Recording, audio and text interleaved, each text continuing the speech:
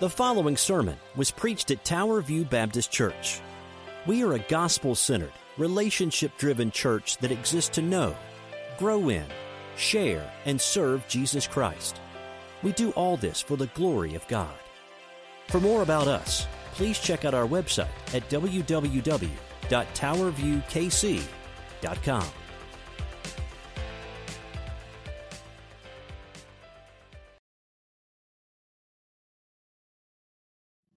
Thank you, Pastor Craig and crew. And I'm going to step outside here. We are preaching outside today, and if you're inside, I know we've encouraged you to come inside, and we also promised we'd preach at least 3 more times this summer outside on the 4th Sunday. It is hard to believe it is the 4th Sunday. Here we are, and God is good, and it is one of those days that hasn't rained, and so we are here. It's good to be with you. And this morning, we're praying for Pastor Rick Lum of New Directions Church.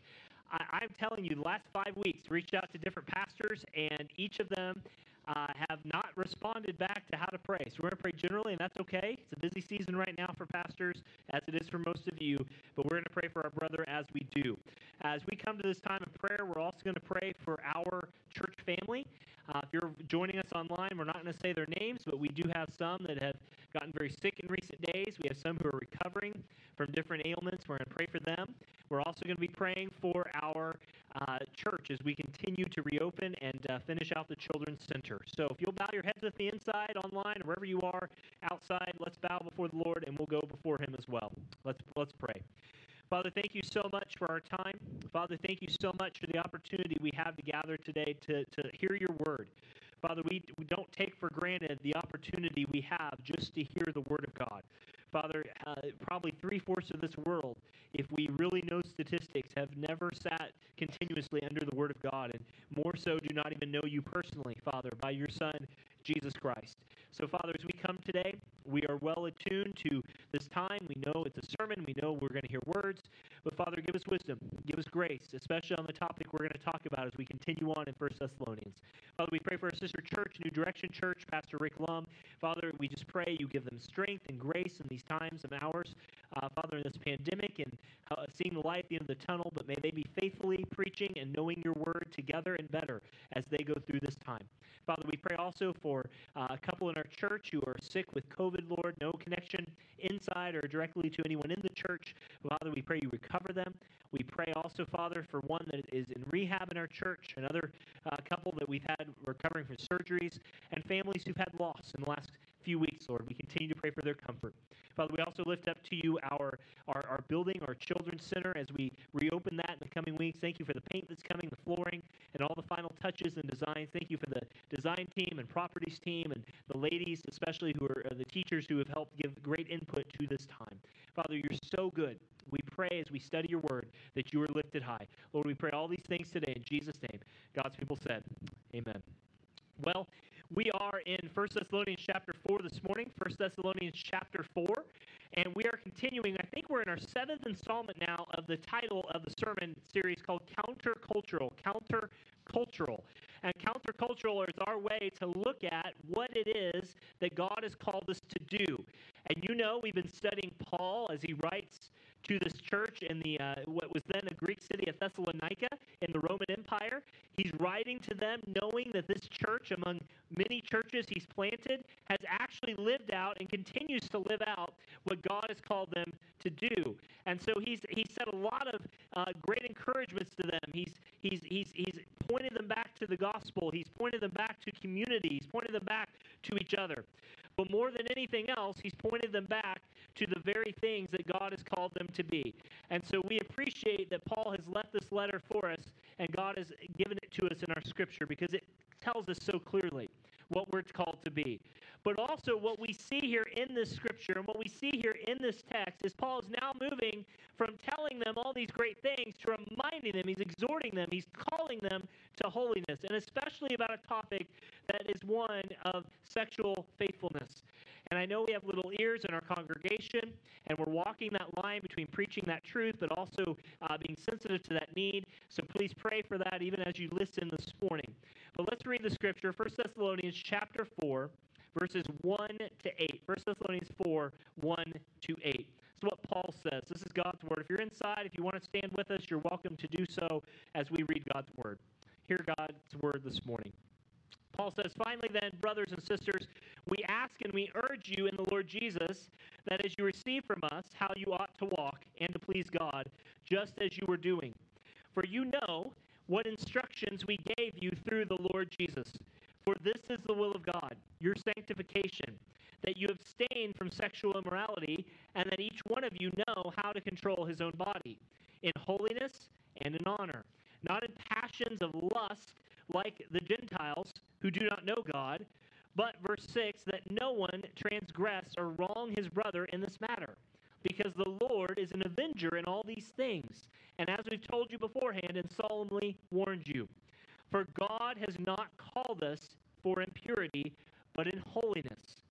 And finally, verse 8, he says, therefore, whoever disregards this, disregards not only man, but God, who gives his Holy Spirit to you. May God bless the reading of his word. Let's pray together, and we're going to get into this text and look at the sermon title of Why is Sex Outside the Marital Relationship Wrong? Why is sex outside the marital relationship wrong? As we consider as a church, as individuals, as families, what this means in our countercultural sermon series. Let's pray together. Father, thank you so much. As we come on a topic, Lord, that is very unique, Lord, in today's world, not unique to most people who are hearing this, Lord, for we know that this is a topic, if you've been in church for a while, that you've probably heard before. But, Lord, it's unique because so few preach on it today, and we're not any better than anyone who has or who has not, for sure. But, Lord, it's a topic that is needed because as we look to our church as a place of community, as we look to be people of holiness, as we look to be people who want to glorify your name, this topic that applies to us all is needed today. Father, help us. Give us wisdom. Give us that balance between preaching the word and being sensitive to little ears, but at the same time, may your truth come forth. Father, we thank you so much. We pray all these things in Jesus' name. Amen. Well, there is a tension that exists today, if we're honest, between autonomy, where people have their own power to do stuff, and intimacy. And it's in a topic that often comes together in what many call cohabitation. Today, between 50 and 70% of American couples are cohabitating before instead of marrying. And living together now is seen as the only mature way to begin an intimate relationship while preserving one's personal goals and integrity. And this is it's a definitely/maybe approach. It's kind of a wait and see, a try before you buy period as to whether or not you want to get married. Because of intimate relationships or mortgages, we might call these types of relationships cohabitating people subprime commitments. They are high-risk projects with little or no collateral security. Unfortunately, just like subprime mortgages are today, these relationships where a man and a woman spend time together and live together and engage together outside of marriage itself are designed to fail. And what is most startling about the trend of living together outside of marriage is that it's even more popular, but it ultimately, though, undermines relationships. Indeed, the evidence even secular evidence, completely contradicts the popular belief that testing a relationship first is the best way to secure its future.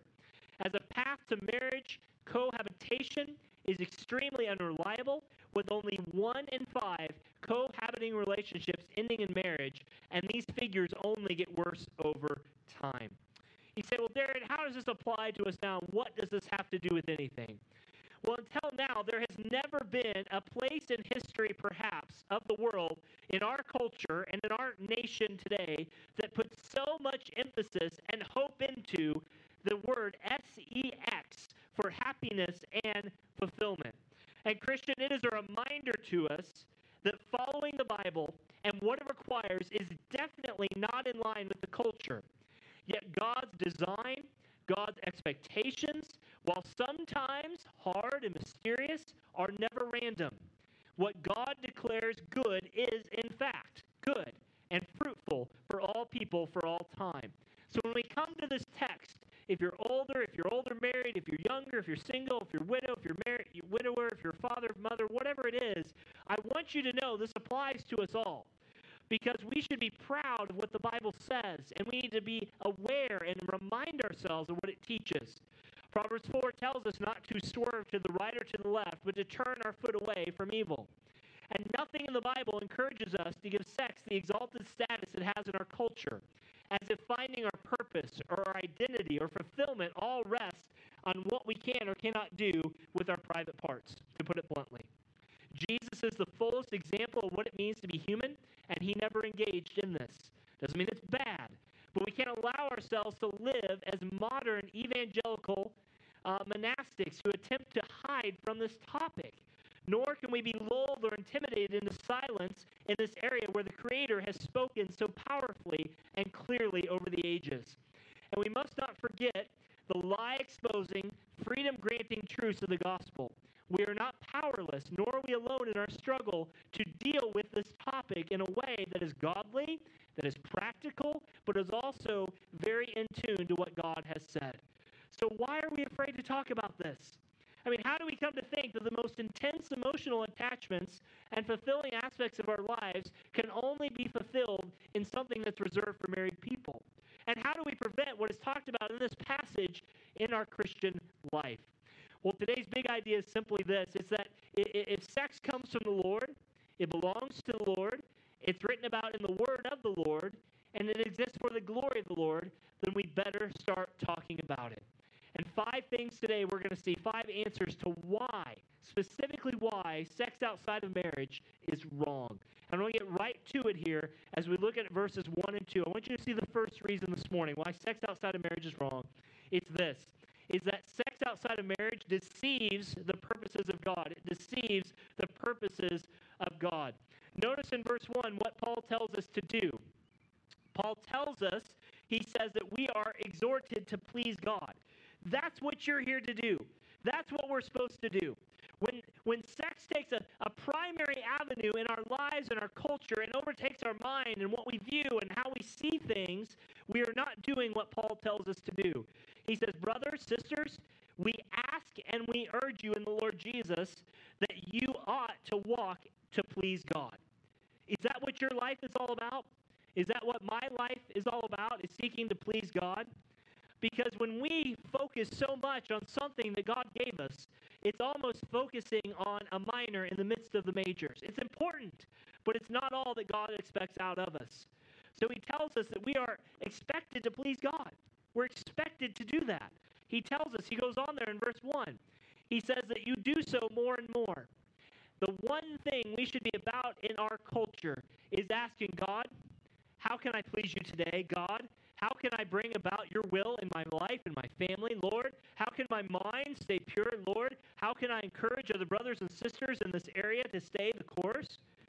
For friend, this culture will tell you that if you do not have in mind what it has in mind, then you're wrong. But God will tell you, as it relates to sexual topics, that unless you have his things in mind, you're doing it wrong. So he says, finally, brothers, sisters, we ask you. He asks them. He urges them. In who? In the Lord Jesus Christ. Why do we want to please God in this area? We please God in this area because it pleases our Lord and Savior, Jesus Christ. How we ought to walk and to please God. Friends, and I just want to tell you this. If you're older, I thought about you all in the congregation this week that, this might not be part of your daily life and your marriage anymore or whatever it is. But friends, it impacts someone in our church. And we come to topics like this, and you say, well, I'm not really struggling with that, therefore I'm going to tune out, or that doesn't apply to me. You forget what Paul has told us already, that we're in community together. That we're in community together. And when one person is struggling with something, it affects the rest, doesn't it? And so he says that you ought to walk to please God. How do you know what pleases God? Read his word. Talk to other Christians. You pray about it. You seek to live out what you already know is truth, and that's where you start. Because he tells you, he says there in verse 2, he says, you know the instructions we gave you. You know the instructions. Friends, it's like a kid when you ask them, and I say this a lot, and my wife knows this, do you understand? We ask our kids. They understand 9 times out of 10, don't they? It's just a matter of doing it. And so he tells them, look, to stay faithful in marriage and to stay faithful in this topic of not deceiving the purposes of God in matters of sexual intimacy in your mind, in your heart, in your physicality, You know what God requires of you. And friend, let me be very clear. God created man. God created woman. They are unique. They are separate. God did not create man to marry man. He did not create woman to marry woman. He did not create man to try to become a woman. He did not create woman to try to become a man or something in between. You are what God created you to be, no matter what someone on TV or identity tells you. You are who God created you to be. It is that simple. And we will stand with that with compassion. We know there are people who struggle in this area. Maybe you are here at church and you've never told anybody. We know there are people that you know that really struggle in this area. But I want you to know God's word is clear that we are not to do anything. We are not to do anything to deceive the purposes of God. Why? Because he tells you at the end of verse 2 again, you know this already, so we gave you instructions through the Lord. Why do we follow this? Why do we stand on this, even when the culture doesn't? It's because the Lord told us to. And when the Lord tells us something, we perk up our ears and listen, just as we would when our boss asks us to do something, or someone we greatly respect does as well. Friends, sex outside of marriage or perverted sexual things deceives the purposes of God. That's number one. I want you to see number two, it not only deceives the purposes of God, it also disfigures the pattern of God. What is life really all about? Well, look at verse 3. He tells you. Verse 3, he says, for this is the will of God. This is the will of God. What is? Your sanctification, or literally your holiness. That you abstain from sexual immorality. So many people, especially young people, come up at this time of year and say, what in the world am I going to do with my life? What is the will of God for me? And Paul tells you here in part is that the will of God for you is that you would be sanctified. And this isn't lip service. He says this is the will of God. You want to please God? You want to walk with God in a sexually charged culture in your heart, mind, and practically? Then you know what the will of God is. He tells you. It's your holiness. God's purpose for your life is that you would be like Jesus Christ. That I would be like Jesus Christ. That our church together as community would be like Jesus Christ. That's it. It's not to have a better this or a better that. It is to be like Christ. And in doing so, he tells us that as we do that, we are going to abstain from sexual immorality. Let me define my terms for those type A people here.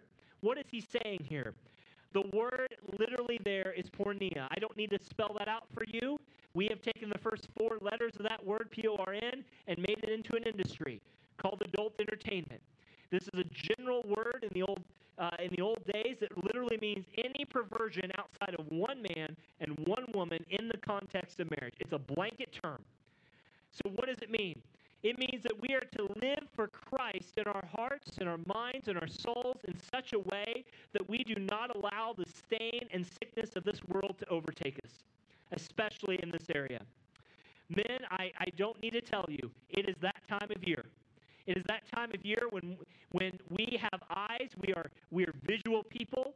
When women walk around and they are in less clothing than before, it is so easy for us to start thinking things in our minds. Jesus told us, didn't he, in Matthew 5, that if we lust after a woman, or women, if you lust after a man even, in your heart, in your mind, you've already committed adultery with them. Friends, we must be careful. We must be very, very careful here. You know, and I've told you a story before when we were at William Jewell College walking around with 18 to 22-year-olds for 4 years. We had a game that we would play when we would notice in the far distance young group of ladies walking down. We would play the game Squirrel. We'd say, squirrel, and you'd look up. You just like you're looking at a squirrel up in the woods because you didn't want your eyes to go someplace they shouldn't. Parents, this is a thing for us too, that we be diligent in what our kids are watching. That we be diligent in what they're listening to and what visuals they have.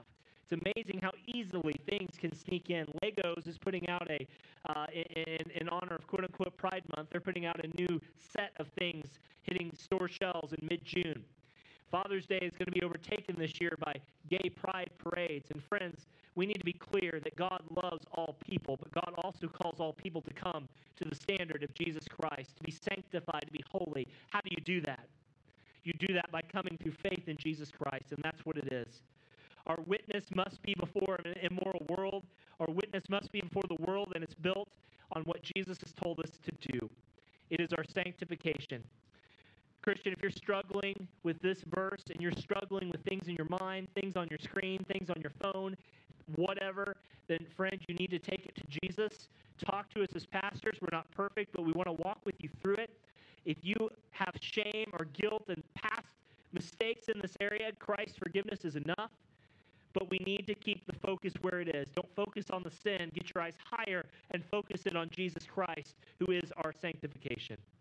So it disfigures the purposes of God. But I want you to see verse 4 here, that we are also called to be disciplined. Look at what he says in verse 4. He says that each of you know how to control his own body.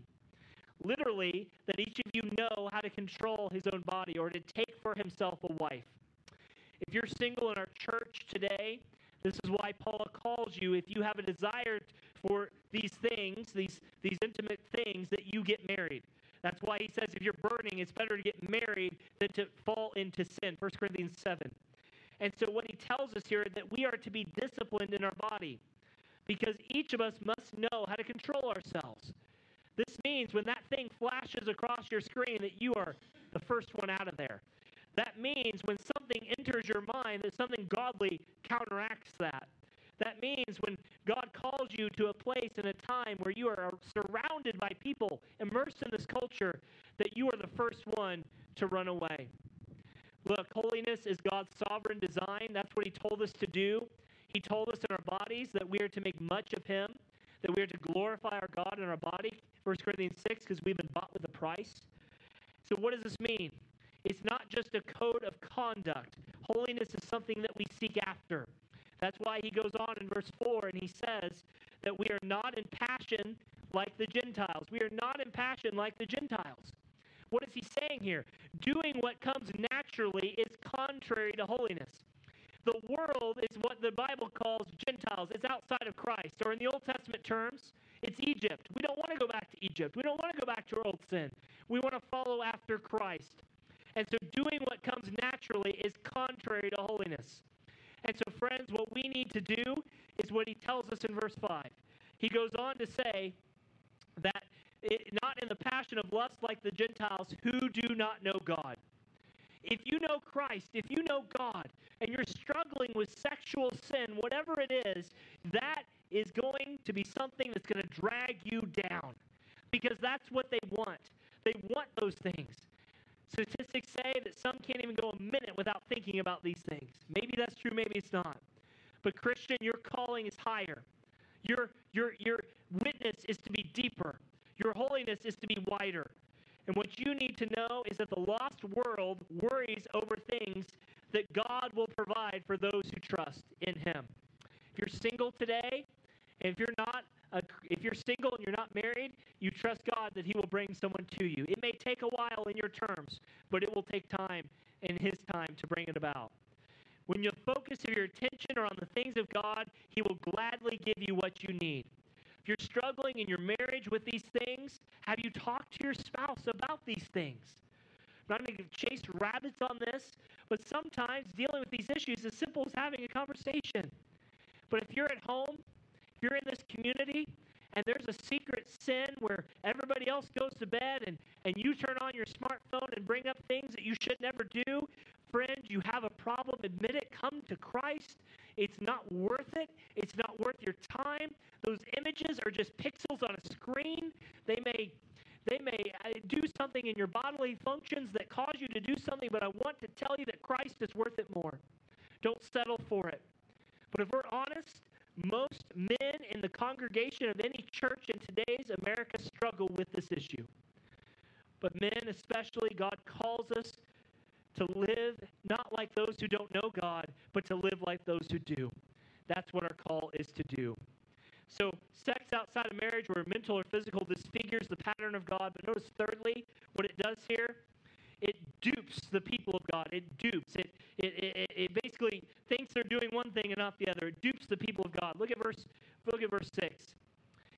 He says, down in verse 6, he says that no one transgress and wrong his brother in this matter. Friends, we are not to go beyond the boundaries that God has set. We are not to go beyond the boundaries that God has set. God has said this is the line of purity. We're not to cross it. This is the line that we're not supposed to go over. This is where it's at. I want to say a word about this. We can easily become so legalistic in our purity that we make purity itself a law beyond what God has required. Back in the 90s, when I grew up, there were movements called True Love Waits, and they had good intentions. We had purity parties, we had purity rings, we had purity celebrations, and those were well-intended, but they were moral and not necessarily spiritual. The line is that if you don't have sex outside of marriage, then you're a good person. We forgot to attach to it that if God is our God, we don't do those things because Christ died for our sins. Why do we not do this? We don't do this because Christ died for our sins. So it's not just about keeping people from doing a moral action. That's good. It's keeping people from doing sinful things because Christ is Lord. Do you see that difference? And so he says, if we follow the world, we are duped into believing that all things are okay. But notice the end of verse 6. He says, God will avenge the brother. He says, because the Lord is an avenger in these things. Friends, someday everything we do is going to be plastered on God's big 4K screen or whatever it is, projector screen. I don't know. However God will do it. We give an account for ourselves. And I can guarantee you that the day we stand in judgment, not for our salvation if we know Christ, because we're secure in Christ, amen? But the day we stand before God and give account for every word, every thought, every deed, every action, we will not regret the times that we cut off that internet. We won't regret the times that we turned away from the TV, walked out of the room. We won't regret the times where our eyes looked a different place, our minds went to a more God-glorifying thought. But we will regret, even if forgiven in Christ, the times where we allowed our thoughts to go places, our actions to take us places physically, where God says don't go. God is the avenger of these things, and he will right the wrongs. He says, as we told you beforehand, don't be duped. Friend, God is much more worth anything than we could ever do. He goes on in verse 7, premarital thoughts, premarital sex, physicality, not only dupes God's people, but fourthly, it damages the plan of God. Look at verse 7. It damages the plan of God. Verse 7 says, for God has not called us into impurity, but in holiness. He's basically repeating what he already told them in verses 3 and 4. But here he says that sex or sexualized things outside of marriage between a man and a woman basically damages the plan of God. Many of you adults have been around long enough to know that when divorce happens because of adultery, when someone goes wayward in these issues, it doesn't just happen in a corner somewhere hidden away. The thoughts, the actions impact people. It impacts a marriage. It impacts kids. It impacts grandkids even. I cannot tell you, Natalie and I are in our mid to late 30s. I cannot tell you that, we've been out of college, hard to believe, almost 20 years, how the time goes. And we have seen friends who were committed to the Lord, who were following after him. One of them cheats on another. One of them divorces because of these issues. One gets into an addiction of internet things. It doesn't just happen in a closet in a vacuum somewhere. This is real life. It happens all the time. So friends, when we follow after the world and things God says not to do, it damages the plan of God, doesn't it? And what we need to realize is that God does not call us to leave us where we are. He calls us into holiness. He calls us into seeking after things that he calls us to. It produces a growing holiness. What I mean by that is that we want the things God wants. We want to do the things God says to do. We want to be about the things he says to do. And God has saved each of us by his grace, and we trust in him through that.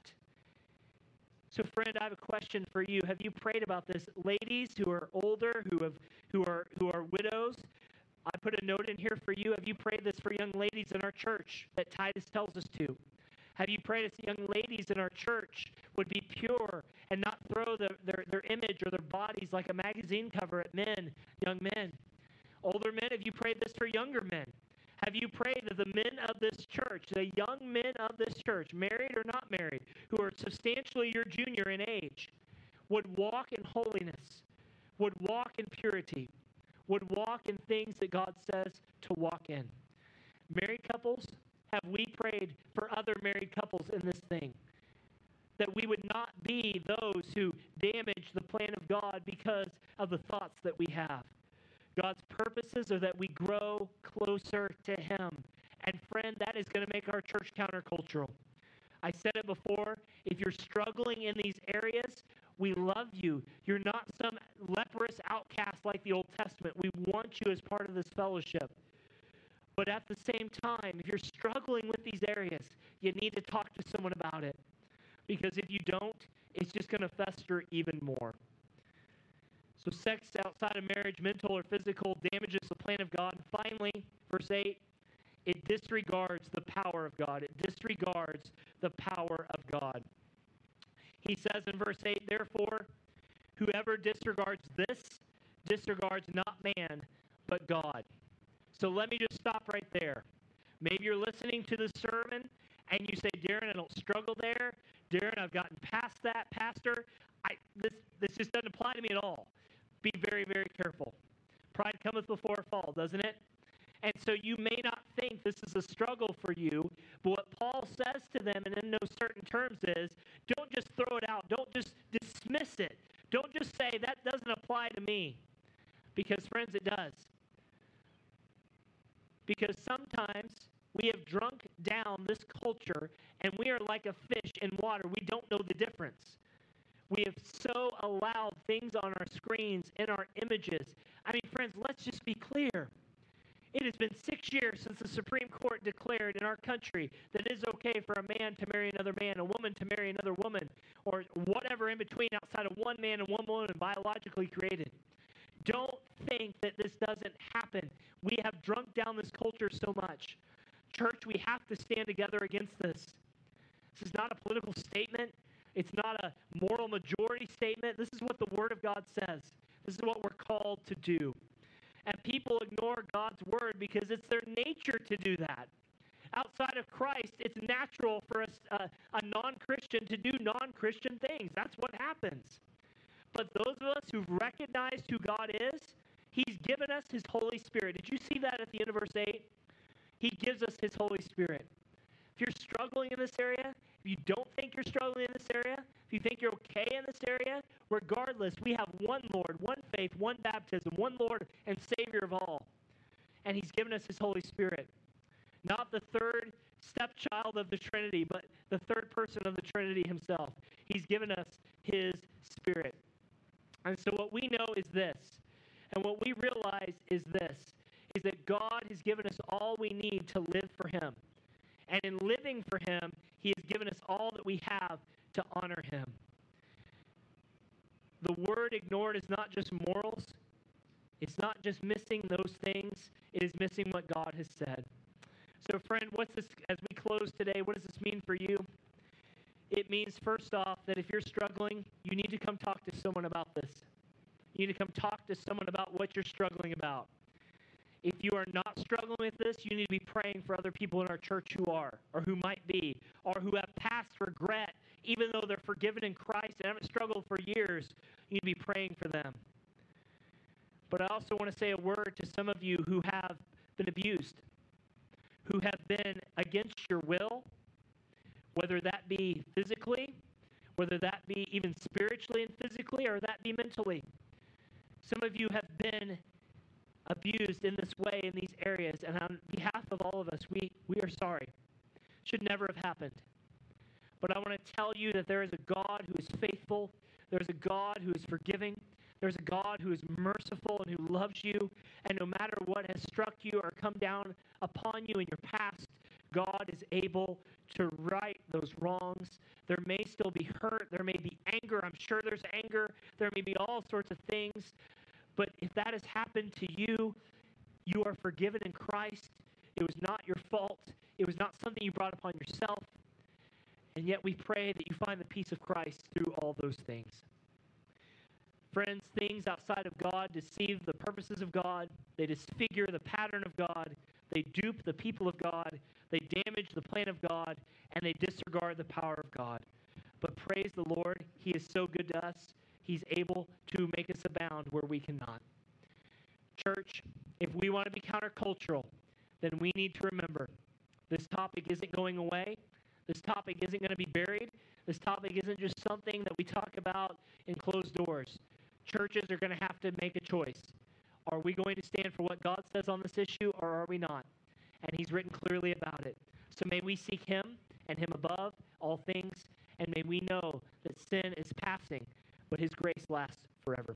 Let's pray as we close into our last song. Let's bow our heads together. Father, as we come before you, we thank you so much, Lord, for this time. These are not easy issues, Lord. These are not things that we don't know about, but, Lord, they're things we have to talk about. This is why we preach, Lord, isn't it? Verse by verse or phrase by phrase, perhaps as it is through the Word of God.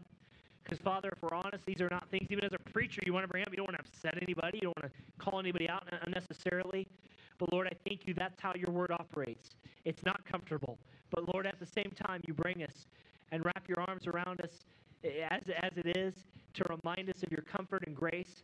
That, Lord, if we turn to you, as we read in Psalm 51, you hear us. And, Lord, you forgive us and you restore the joy of our salvation. So, Lord, in these matters, give us wisdom. Give wisdom to parents. Give wisdom to husbands and wives, to single, to widow, to widowers, to old, to young.